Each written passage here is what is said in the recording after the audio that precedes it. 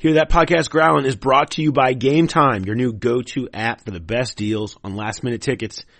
Ticket prices drop right before the game starts, and because Game Time tracks prices in real time from thousands of trusted sellers, they're able to show you the best last-minute deals with prices up to 60% off. Look, you can go to the Bengals game against the Steelers, and trust me, you'll be able to find some seriously cheap tickets, but the cheapest tickets to be able to find would be from using Game Time. Or you're saying, screw it, I'm not going to any more Bengals games. Look, I did see Billy Joel's about to play at Great American Ballpark. Go see Billy Joel. Get cheap Billy Joel tickets as well. The Game Time app is simple. It's quick and it's easy to navigate. Download the Game Time app in the Google Play or App Store and score last minute deals on tickets up to 60% off.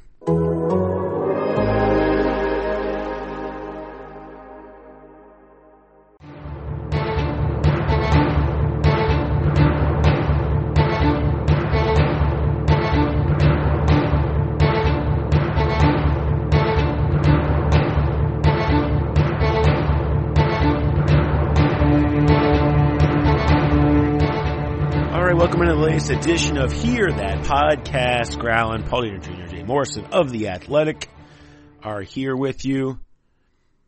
We win occasionally, unlike the Bengals, and so we're not 0-10, but we do show up. We challenge ourselves and play hard every week. We fight to the end of every podcast. No quitting us. No quit. No quit. We're here. We're just going to keep going. Unless, like, Thanksgiving, we might try to come up with another plan. That's not quitting. That's just taking a little break. Just to take, is that what they call it? Is that what we would call it if they just decided to, like, forfeit the fourth quarter day on this Sunday? It's not quitting. It's just taking a little break. It's been a rough one. Okay? Load management. Oh, man. We all need some load management right now.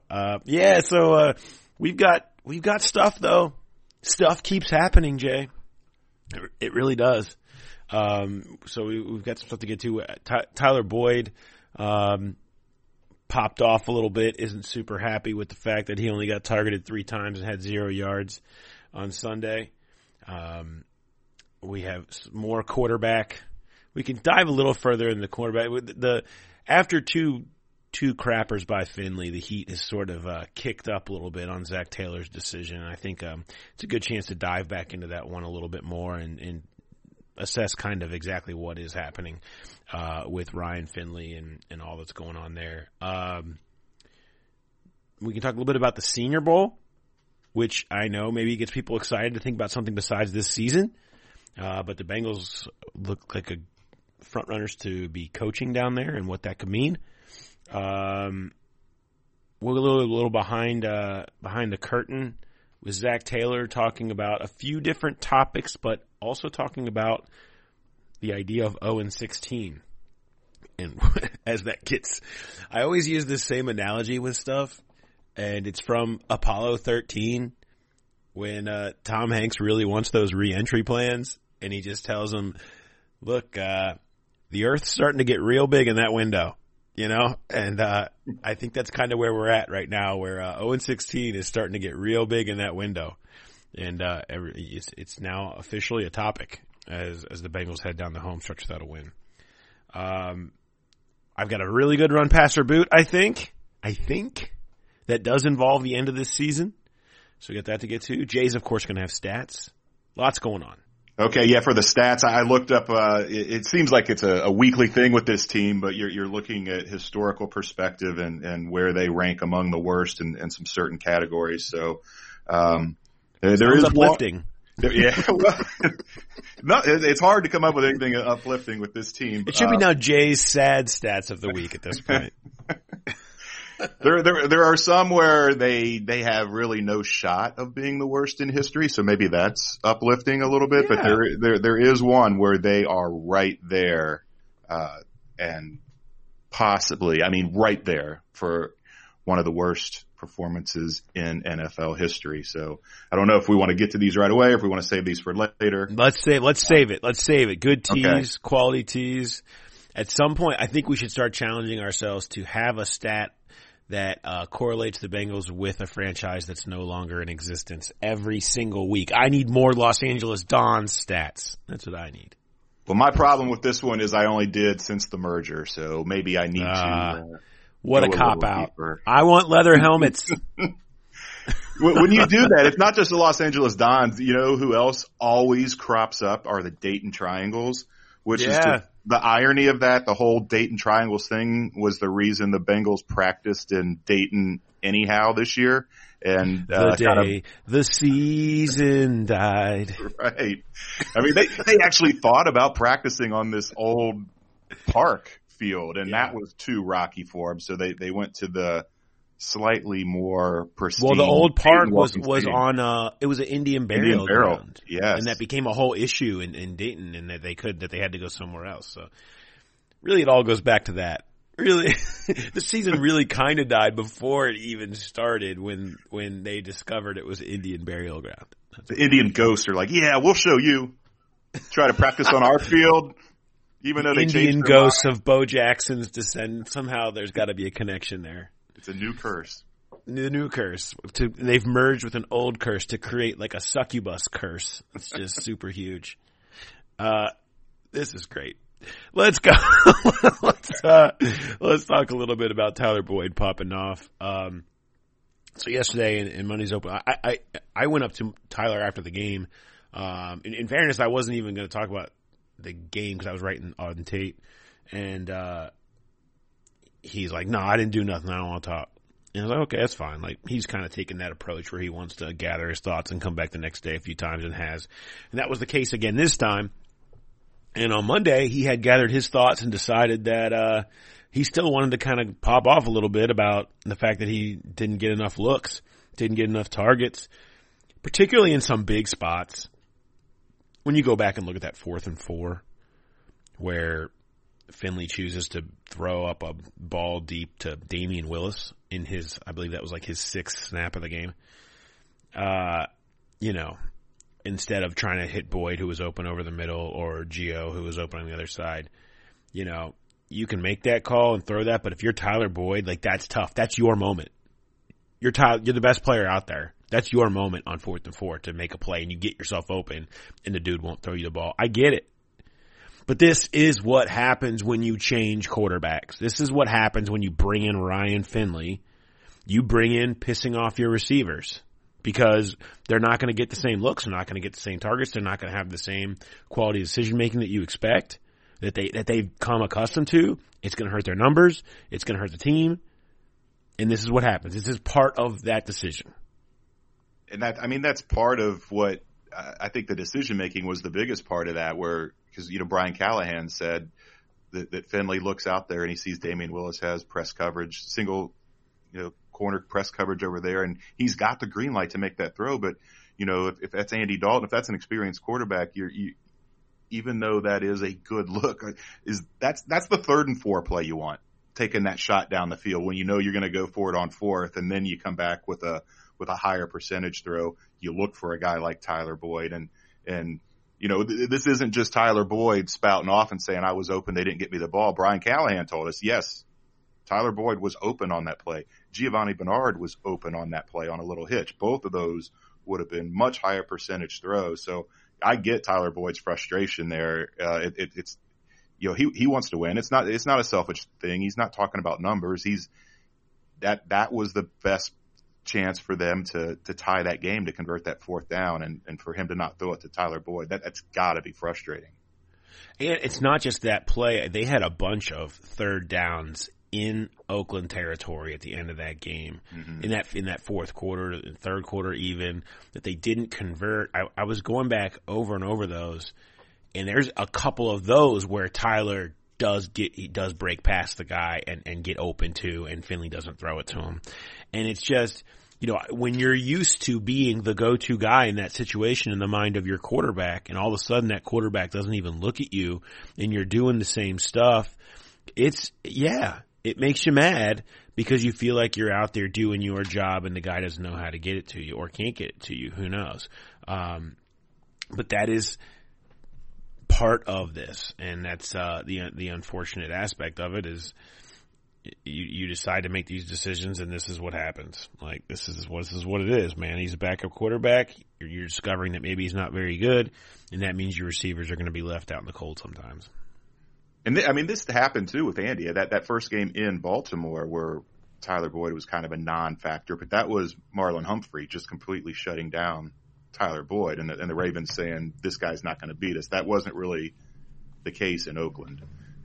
Like you said, Boyd was open at times, and Finley, for whatever reason, maybe that's just part of what we're seeing is that, Brian Callahan talked about it after his debut game where he thought the decision making was good. It was some of the physical stuff. And now maybe in game 2, maybe things are starting to, present some challenges there where where Finley's just thinking a little too fast in his head, and he's getting dialed in on one option and not finding the other guys. But you would think you would start with Tyler Boyd. I mean, he's so clutch. 4th down, 3rd down, like you said, those are his downs. That's where he is at his best. And it didn't happen in Oakland. Maybe against Pittsburgh, that would be a good time for Ryan to redeem himself and go after Tyler a little bit more. But it's not in Pittsburgh. The game is here, but I think that game always has a little extra meaning for Tyler Boyd being from Pittsburgh. It would be a good time to kind of, I don't want to say mend that fence. It's not like there's a chasm there, but you do want to keep that guy happy. Yeah, there was a discussion with both Zach Taylor and Brian Callahan on Monday about moments that call for players and not plays, and both admitted that is something that they believe in, is that you call for players in certain spots because you want them to be the guys to do it, and that's part of the equation, and I think that's part of it. But if you're new, you've got so much going on, and maybe you're just not thinking that way yet. It's a lesson learned, I guess, is that sometimes you got to just go back knowing that that's where you're going to go and let that guy be the guy for you. And that's maybe part of the fault here. Here's the thing. Ryan Finley was bad, and he's basically been bad twice. He was just particularly awful on Sunday.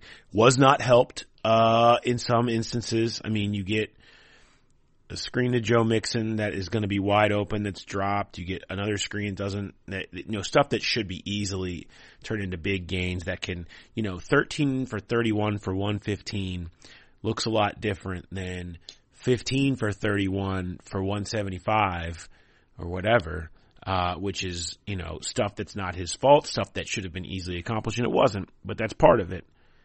Here's the thing. I had to go back and look because, Jay, you're not the only one that's got sad stats. So I had to look up Andy Dalton's entire career. I'll just let you try to guess. We haven't talked about this. In 128 regular season games for Andy Dalton, how many games do you think he had a completion percentage of less than 41.9? In 128. 41.9. That was Finley's completion percentage on Sunday was 41.9. I would say 0. 1. The Cleveland 2.0 game was the only game in 128 appearances, the only game where he had a completion percentage of less than 41.9. He's only had 7 games out of 128 with a completion percentage below 50. And Finley was almost right on 50 in his opener, and then obviously had that in the last game. Passer rating of 39. Dalton's only had 3 games with a passer rating of lower than 39 in his career, and only 3 games of yards per attempt less than 3.7, which was Finley's marks on Sunday. It's a guy in his second start, and there's an aspect to that. But, this was abysmal, and this is nothing that Dalton has ever been. Really, even in his rookie year. I mean, he's really never been this guy as far as production, as far as efficiency, as far as all those things. And, I think we may have already learned all we need to know about Ryan Finley. He could get better, and it's very possible, but we may be already learning all we need to know. Yeah, the other thing there, though, too, to remember is that, you talk about Dalton's rookie year. I mean, he went into that knowing he was the guy, and he was the starter. Yeah, they were a little behind because of the lockout, but he went into training camp taking first-team reps that entire training camp. And this is, for Finley, you make a switch mid-season, that's a big deal. I mean, it's not just practice reps or not just game reps. That's all those practice reps, too, that he hasn't had time to build that chemistry with the receivers.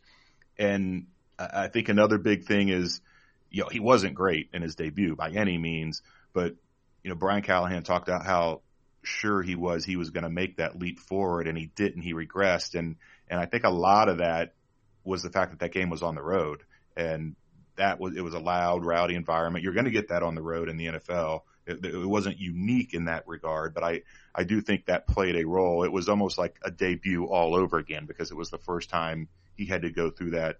And you saw him a lot with both hands over his helmet, like really trying to hear what the calls were coming in on the headset. So I'm not ready to completely write him off, but I do think we're seeing right now what they wanted to see is this is to find out which direction they go in April at the draft. And it looks right now like they're going to be dialed in on a quarterback because I can't see Ryan Finley improving that much from these first two games to give them any reason to think otherwise. Jay's out here riding the excuse caboose. Yeah, it was his first road game. I qualified it. I'm just saying I think that played into it. It will speed up that clock in your head if all of that is added to it.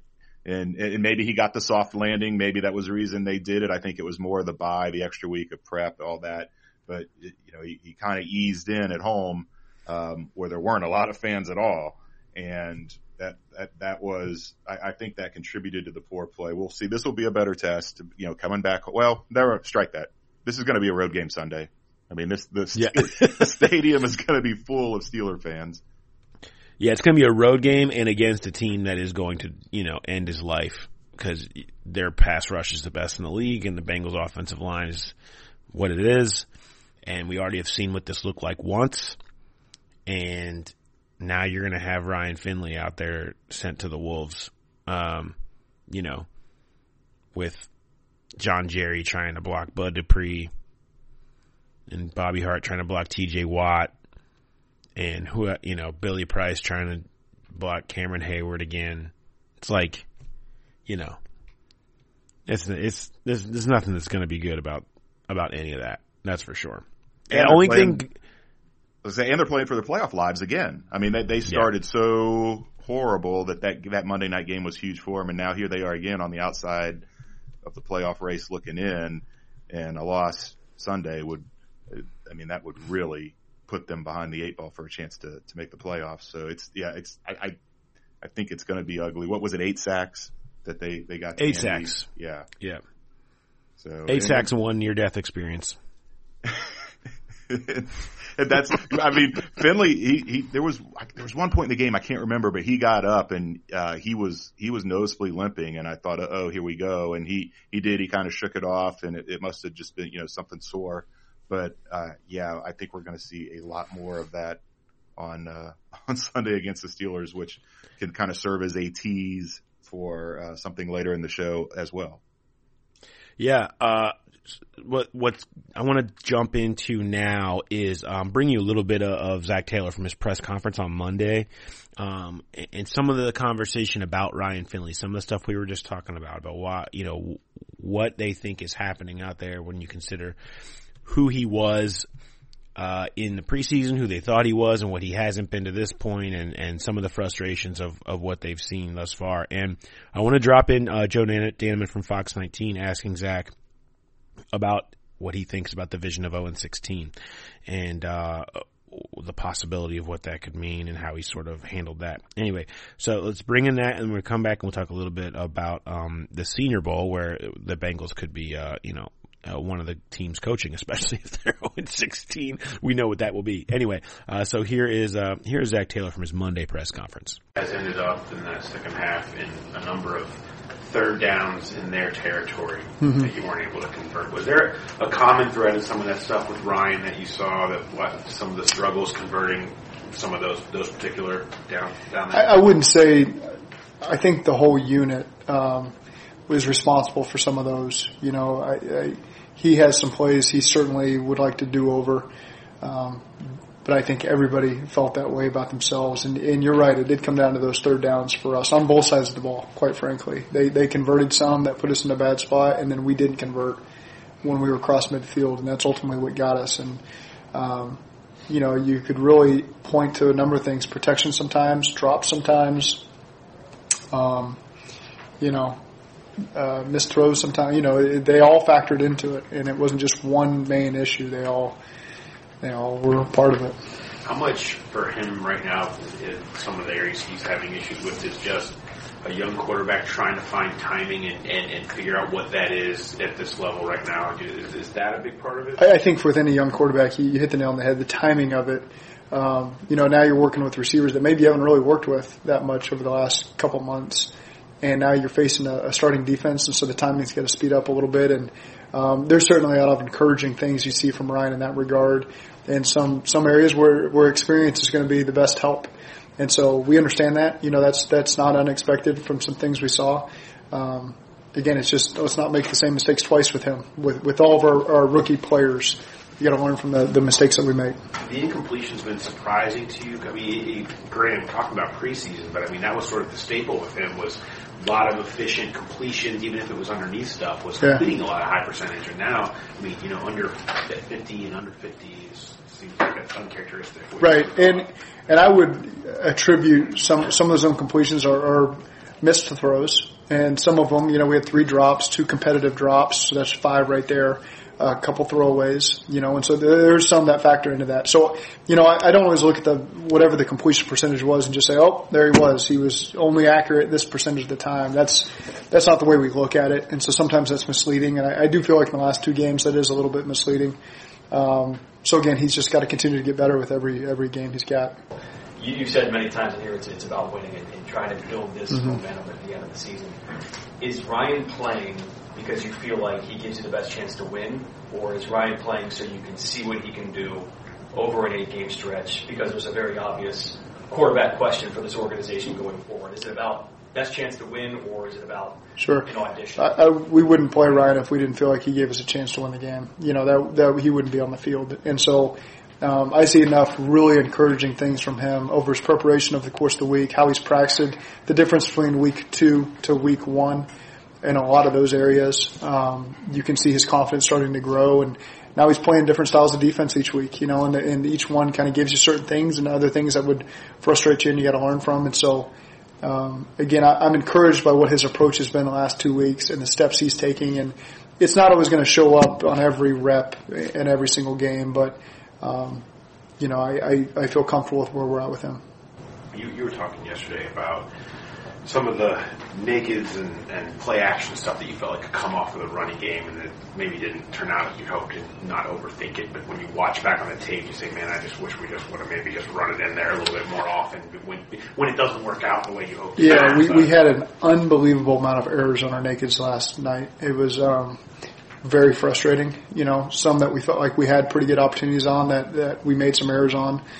And the hard part is there were some times in the fourth quarter we think, all right, we just got to run the ball. We're running the ball well, and then you get a -2, and you get some tough spots there, and you gotta find that balance of running the ball and staying one step ahead, where you can't just let them tee off on us in the run game, and you got to call play action and a quick game, something to get us some rhythm. And so there's that balance, like there is any game. But you know, we had our opportunities. We drove the ball down to the 20-something yard line with however many minutes left to play, and so I feel like we were doing the things that were putting ourselves in position to win.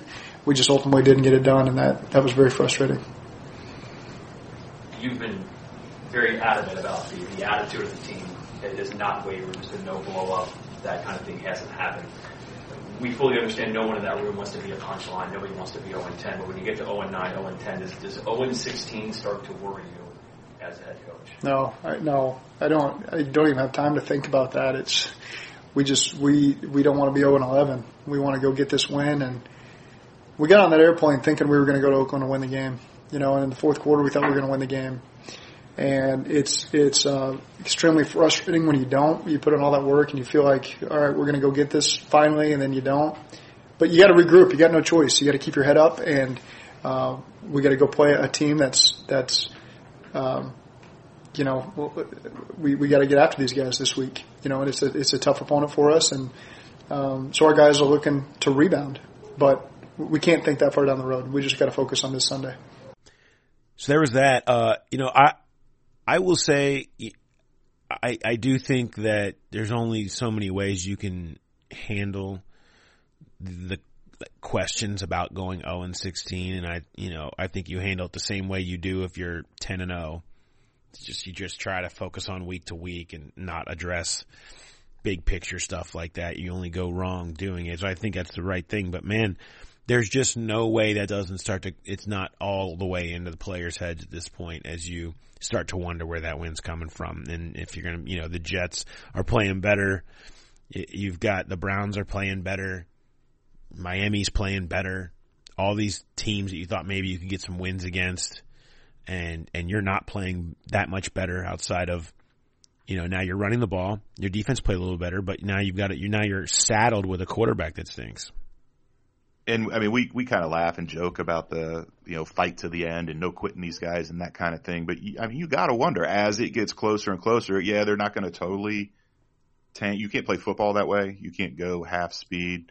But man, as it starts getting closer and closer to 0-16, you just wonder how many of them are, starting to partially check out. They're going to play on the field. The energy or the effort's going to be there because, like I said, you can't play football that way. But are you watching that extra film? Are you totally dialed in at practice during the week?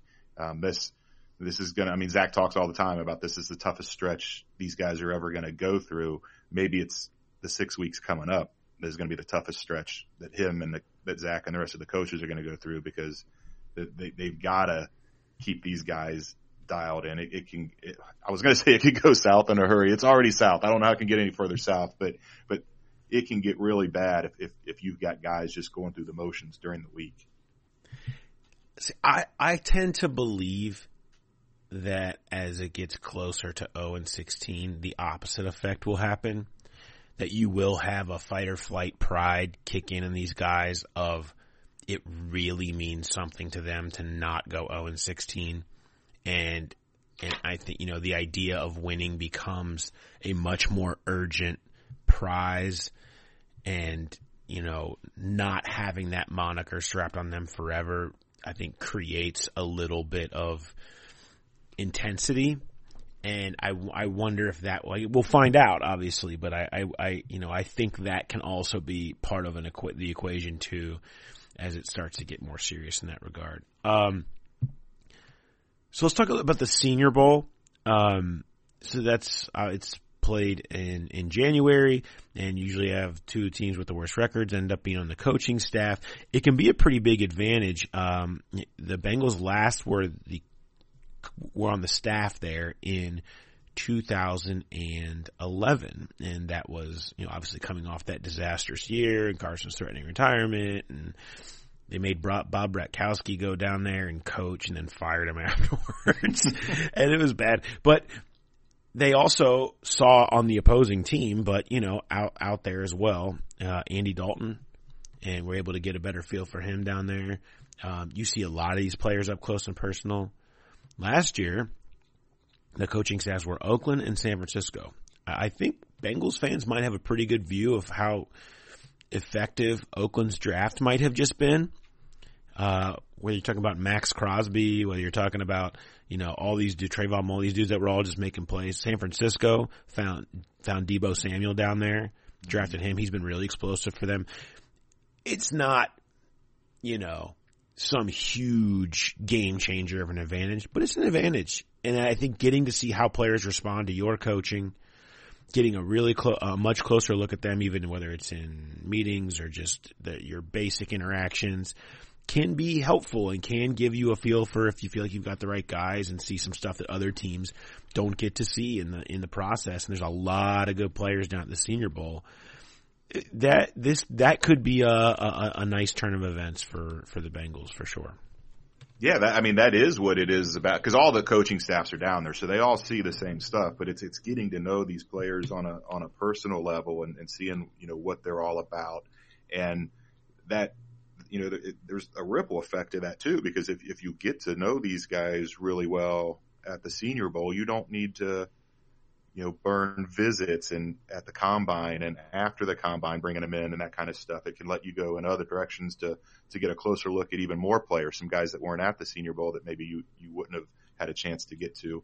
So, just look at where the Raiders and 49ers are right now. It's not because they were at the Senior Bowl, but they both had pretty impressive turnarounds this year. And it would be interesting to see. If the Bengals played the Raiders and 49ers a little bit later in the season, it would be interesting to kind of get Kyle and John Gruden's thoughts on how much that did actually help. I'm sure it was something they talked about earlier in the year leading it to the start of the season, but it'd be interesting to kind of revisit that with those guys and see how much of an advantage they really think it was. Yeah, it'll be something to track, and certainly will make that weekend in Mobile a lot more interesting for everybody, and so we look forward to that. But this is something to think about going forward as the Bengals track in that direction to try to hold on to this number one pick. Can a weekend in Mobile even get more interesting? Yeah. That was my first experience last year, and it was I don't know. I don't even know how to describe it. The weather wasn't good. It's just kind of the cattle call. Most fans probably have never seen it, but that when they parade those guys out on stage and just their underwear and all this. Yeah, I choose not to attend that. Yeah, it's a little unnerving. Yeah, there's a lot of things that Senior Bowl week is good for, and it's not usually what you'd think it would be. The access, certainly the access for players isn't particularly great. It's okay. And you're not even there for the game. Like, you just go for the couple days of practices and stuff, and you can, see a lot of the staff is down there, but it's not exactly what you would think. All right, let's take a quick break from this Bengals talk and remind you that, look, talking about erectile dysfunction isn't easy. Usually we just brush it off or blame ourselves. We say things like, I lost my mojo, or we avoid it altogether with excuses like I had a long day at work. Sorry, honey, I'm not feeling it. Or the Bengals make me too sad. But with Roman, look, it's easy to talk about it with a real doctor who can prescribe real medication. It's simple, safe, totally discreet. With Roman, you get a free online evaluation, ongoing care for ED, all from the comfort and privacy of your home. The doctor will work with you and find your best treatment plan. If medication's appropriate, Roman ships it to you with free 2-day shipping. Whole process straightforward, simple, discreet. Getting started is simple. Go to GetRoman.com/growlin and complete an online visit. Erectile dysfunction used to be tough to tackle, but now there's Roman. Complete an online visit today and connect with a doctor and take care of it. Just go to GetRoman.com/growlin to get a free online visit and free 2-day shipping. That's GetRoman.com/growlin for a free visit to get started. GetRoman.com/growlin. Let's go Jay's sad stats. Jay, you've got some sad stats. What do you got? I do. I was starting to wonder where, they not scored more than 17 in 5 straight games. They haven't scored more than 23 all year. I was wondering what is the worst offense in terms of points that the Bengals have ever had. And, right now they're 14.7 points per game. If that holds up, it would be the 5th worst in franchise history. They're not getting anywhere close to the 2000 team. The 2000 team only averaged 11.6 points per game, and the 1993 team only averaged 11.7. Just look at the total. That 2000 team scored 185 points. The Bengals are at 147 right now. That means they would have to only score quick math here, 37 the rest of the year in 6 games. That's not happening. They're not going to set that record. But they are on pace for the worst scoring margin per game. Right now they've been outscored by 12.9. The previous worst was the 1998 team was outscored by 11.5. So that one is definitely in play. If the 12.9 holds up, it would be the 34th worst since the NFL merger among all teams. And then the yards differential per game, they've been outgained by 116 yards per game. That would be the worst in franchise history. This is like a bookend stat. The 4 worst seasons in Bengals history in terms of yards differential per game are the first 2 seasons in franchise history and the last 2 in franchise history. Wow. The 1969 team gave up 104 or they were outgained by 104.9 per game. That's the worst. And like I said, the Bengals are at 116 right now, so they are quite a bit above that. But the one that really, we've talked about this, there's been games where they've given up like 8 yards per play, and it's like you're almost giving up a first down on every play. In terms of yards allowed per play, they are at 6.63 right now.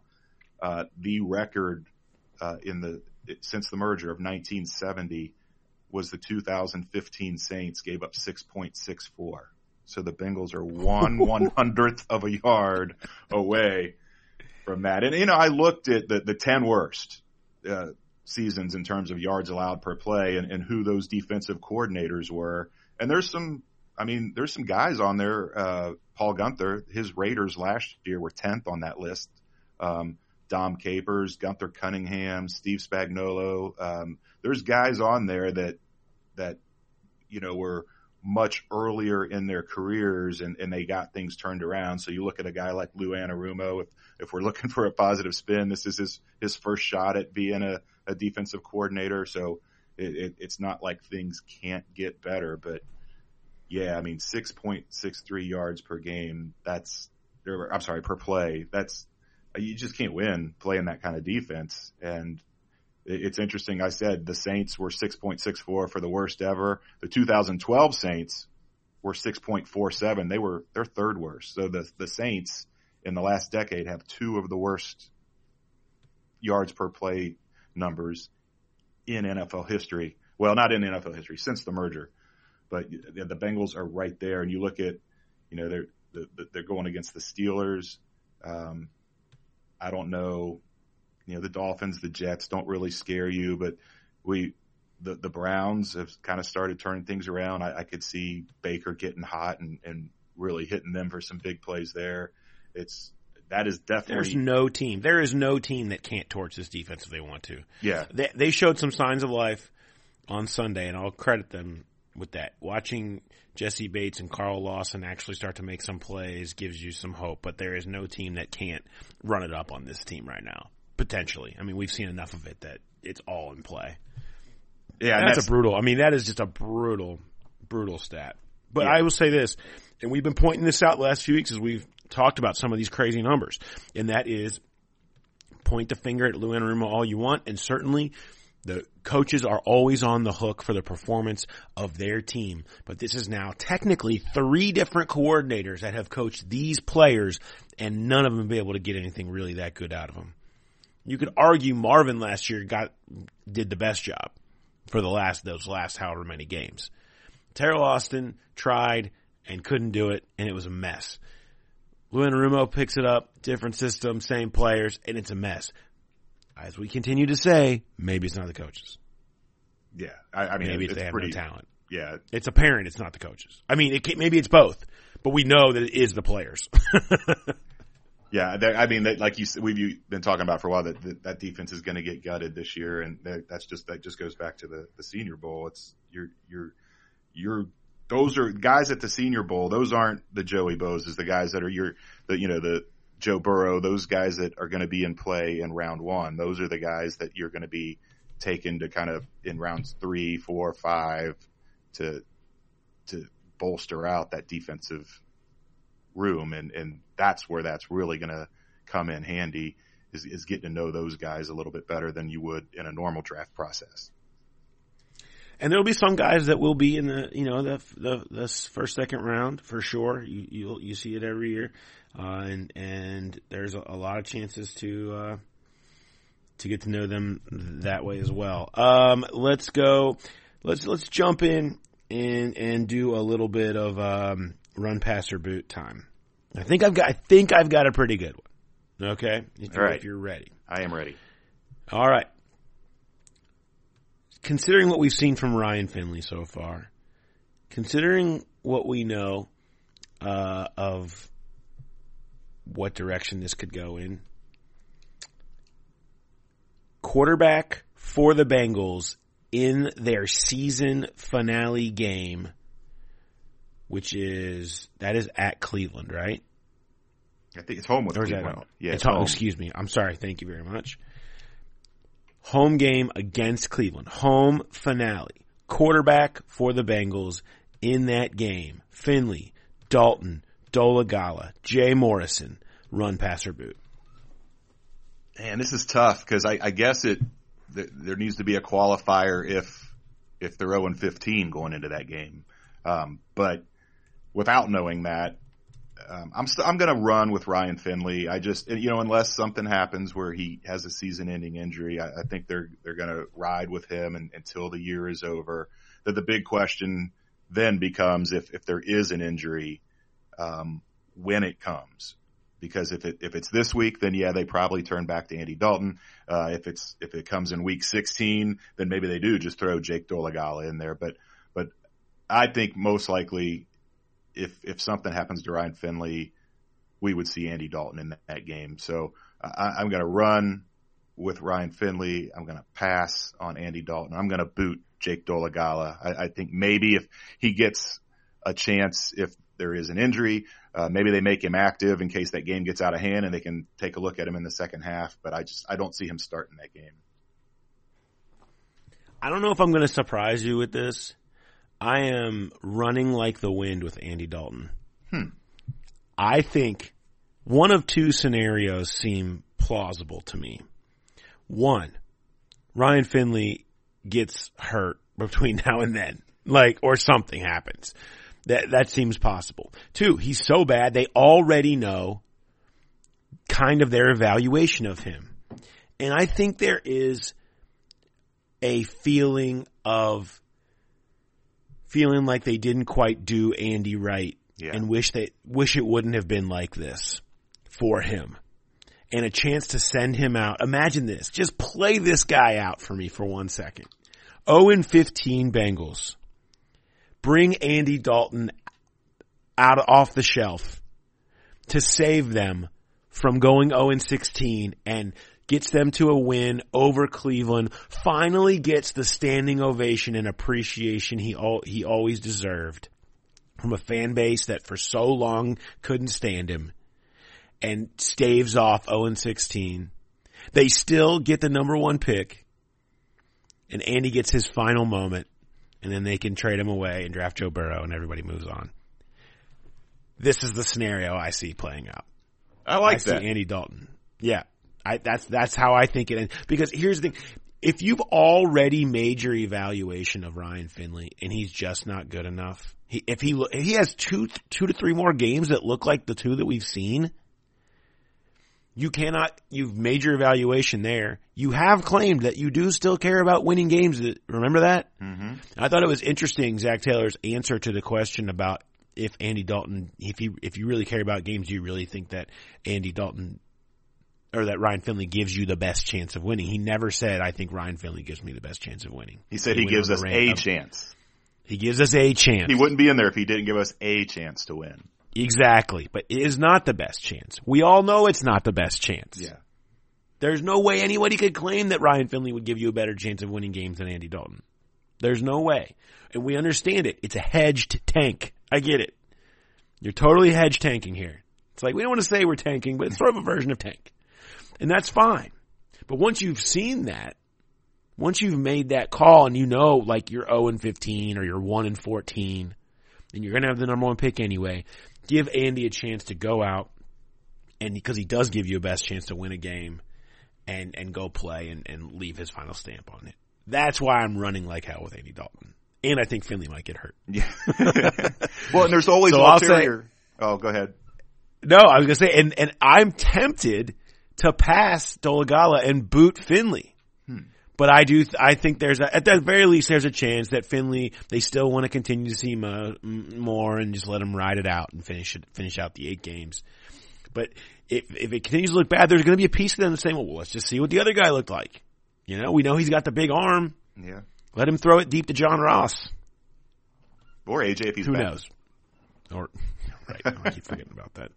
Yeah, sure. But no, I was going to say there's always ulterior motives to these kind of decisions too. And if this is they're going to do whatever they can to trade Andy next offseason. And yeah, he's got enough tape out there. People know what he is. But if you can put that little bit of extra out there where he comes off the bench and plays really well and leads them to a win in week 17, and maybe the Browns are playing for a playoff spot and he knocks them off. And that's just that little bit of extra juice you can use. Sorry, that's a Ryan Finley term, but that's just that little bit extra variable you can throw in there when you start talking trade in the offseason and say, look, you know, Andy's he can still win games for people.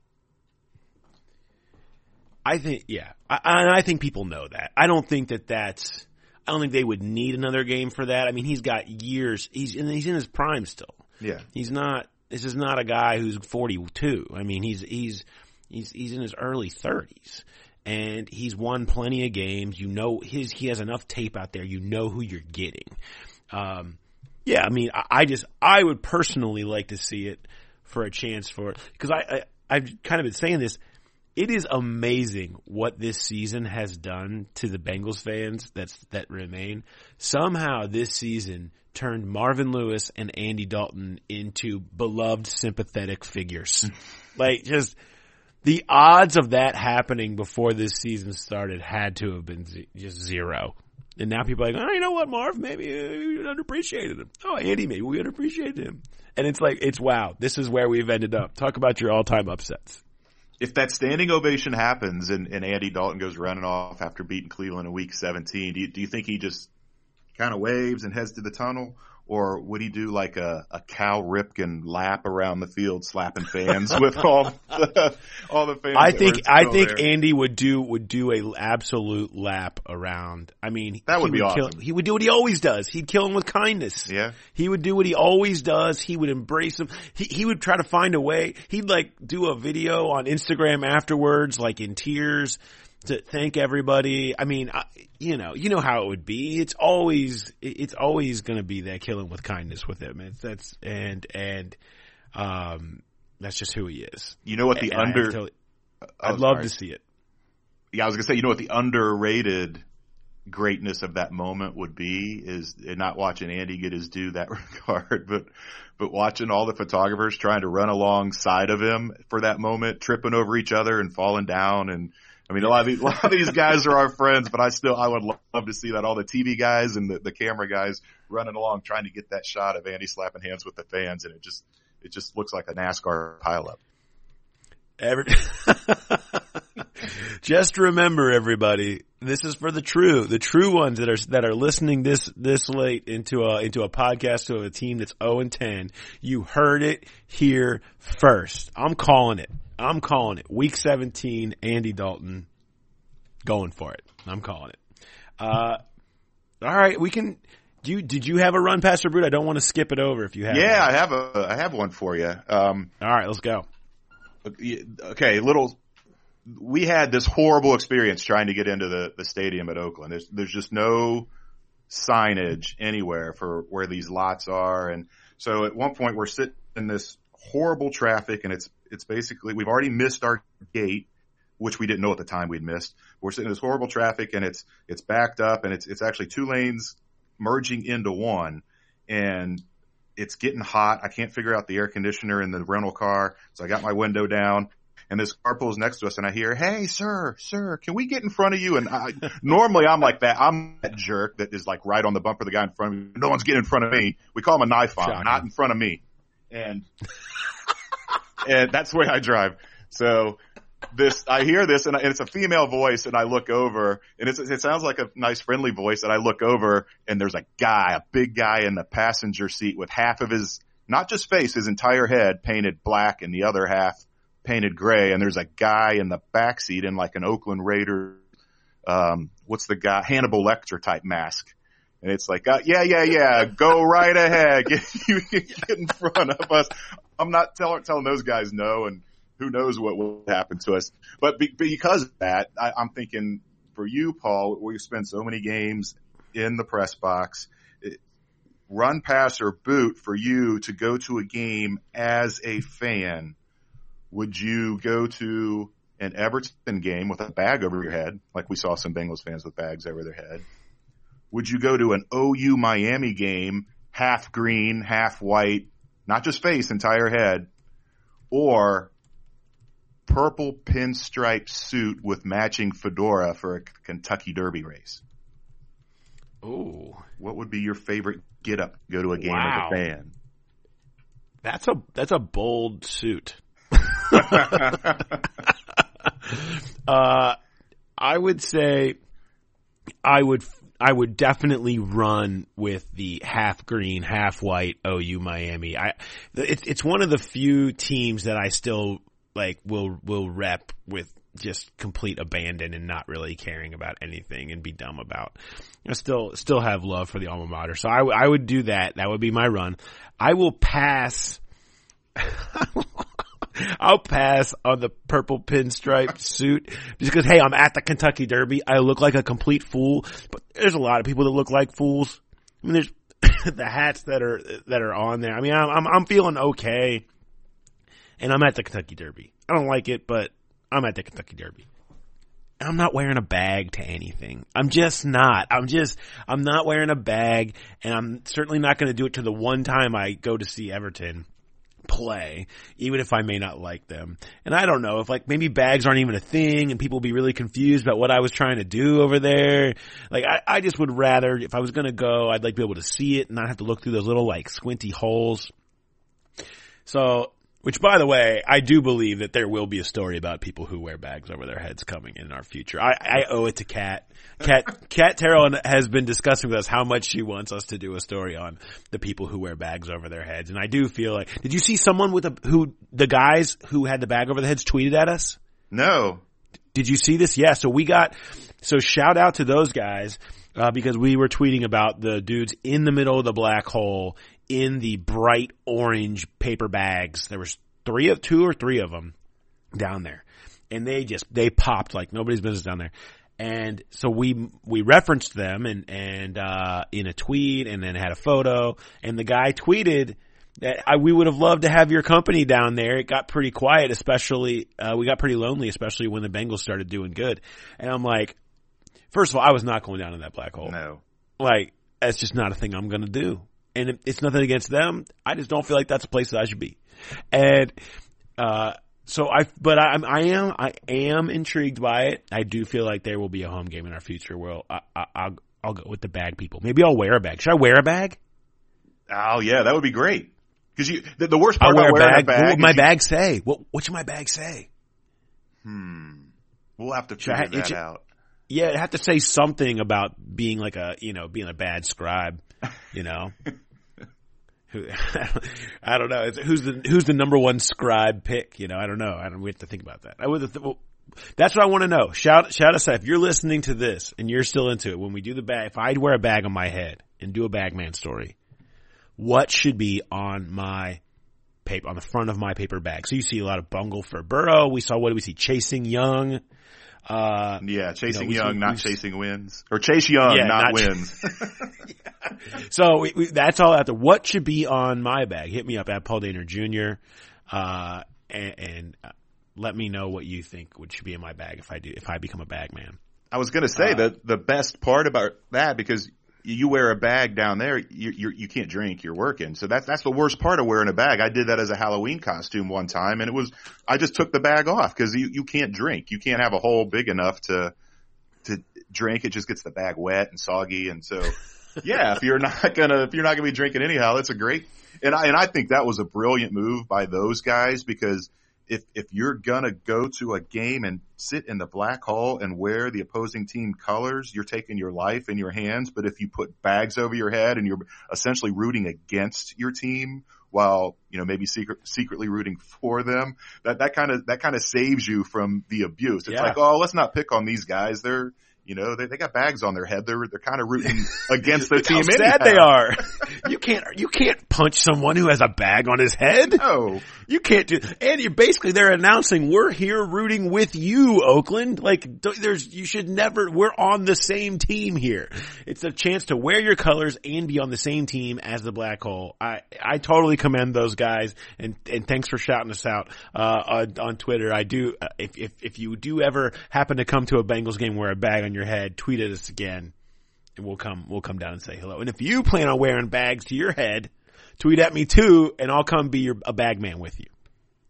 That will be a great story. And you mentioned that Kat kind of brought that to our attention, possibly doing that. That was the underrated trip, or part of the trip to Oakland, because we talked on the walkout about how I had this horrible flight back where I had to go through Atlanta, then Detroit, then Cincinnati. Well, I'm on the plane in Atlanta, and that was like the only time I got any sleep, is we're sitting on the plane getting ready to take off, and I'm out of it. I totally missed the announcement, and this woman next to me pokes me, and she's like, "Excuse me, sir, they just said we had to deplane." And I'm like, "What?" And they canceled the flight they said the plane we were on couldn't handle bad weather. So we had to switch planes. And because of that, I missed my connection through Detroit. So I had to completely rebook my trip and go through Tampa, and I'm just sitting there just out of it in the Tampa airport. And then the gate next to me, who do I see in line to get on the plane but Kat, coming back from covering the Saints at Tampa Bay game. So I got to go up and chat with her for a little bit, and I would have got a picture, but I don't think either one of us were feeling too great at the moment, and there wasn't the time to get a picture. But that was really cool to see her. I look up and I see this blonde in the athletic hat. I was like, that kind of looks like Kat. And I realized she's got an LSU shirt on. I was like, that is Kat.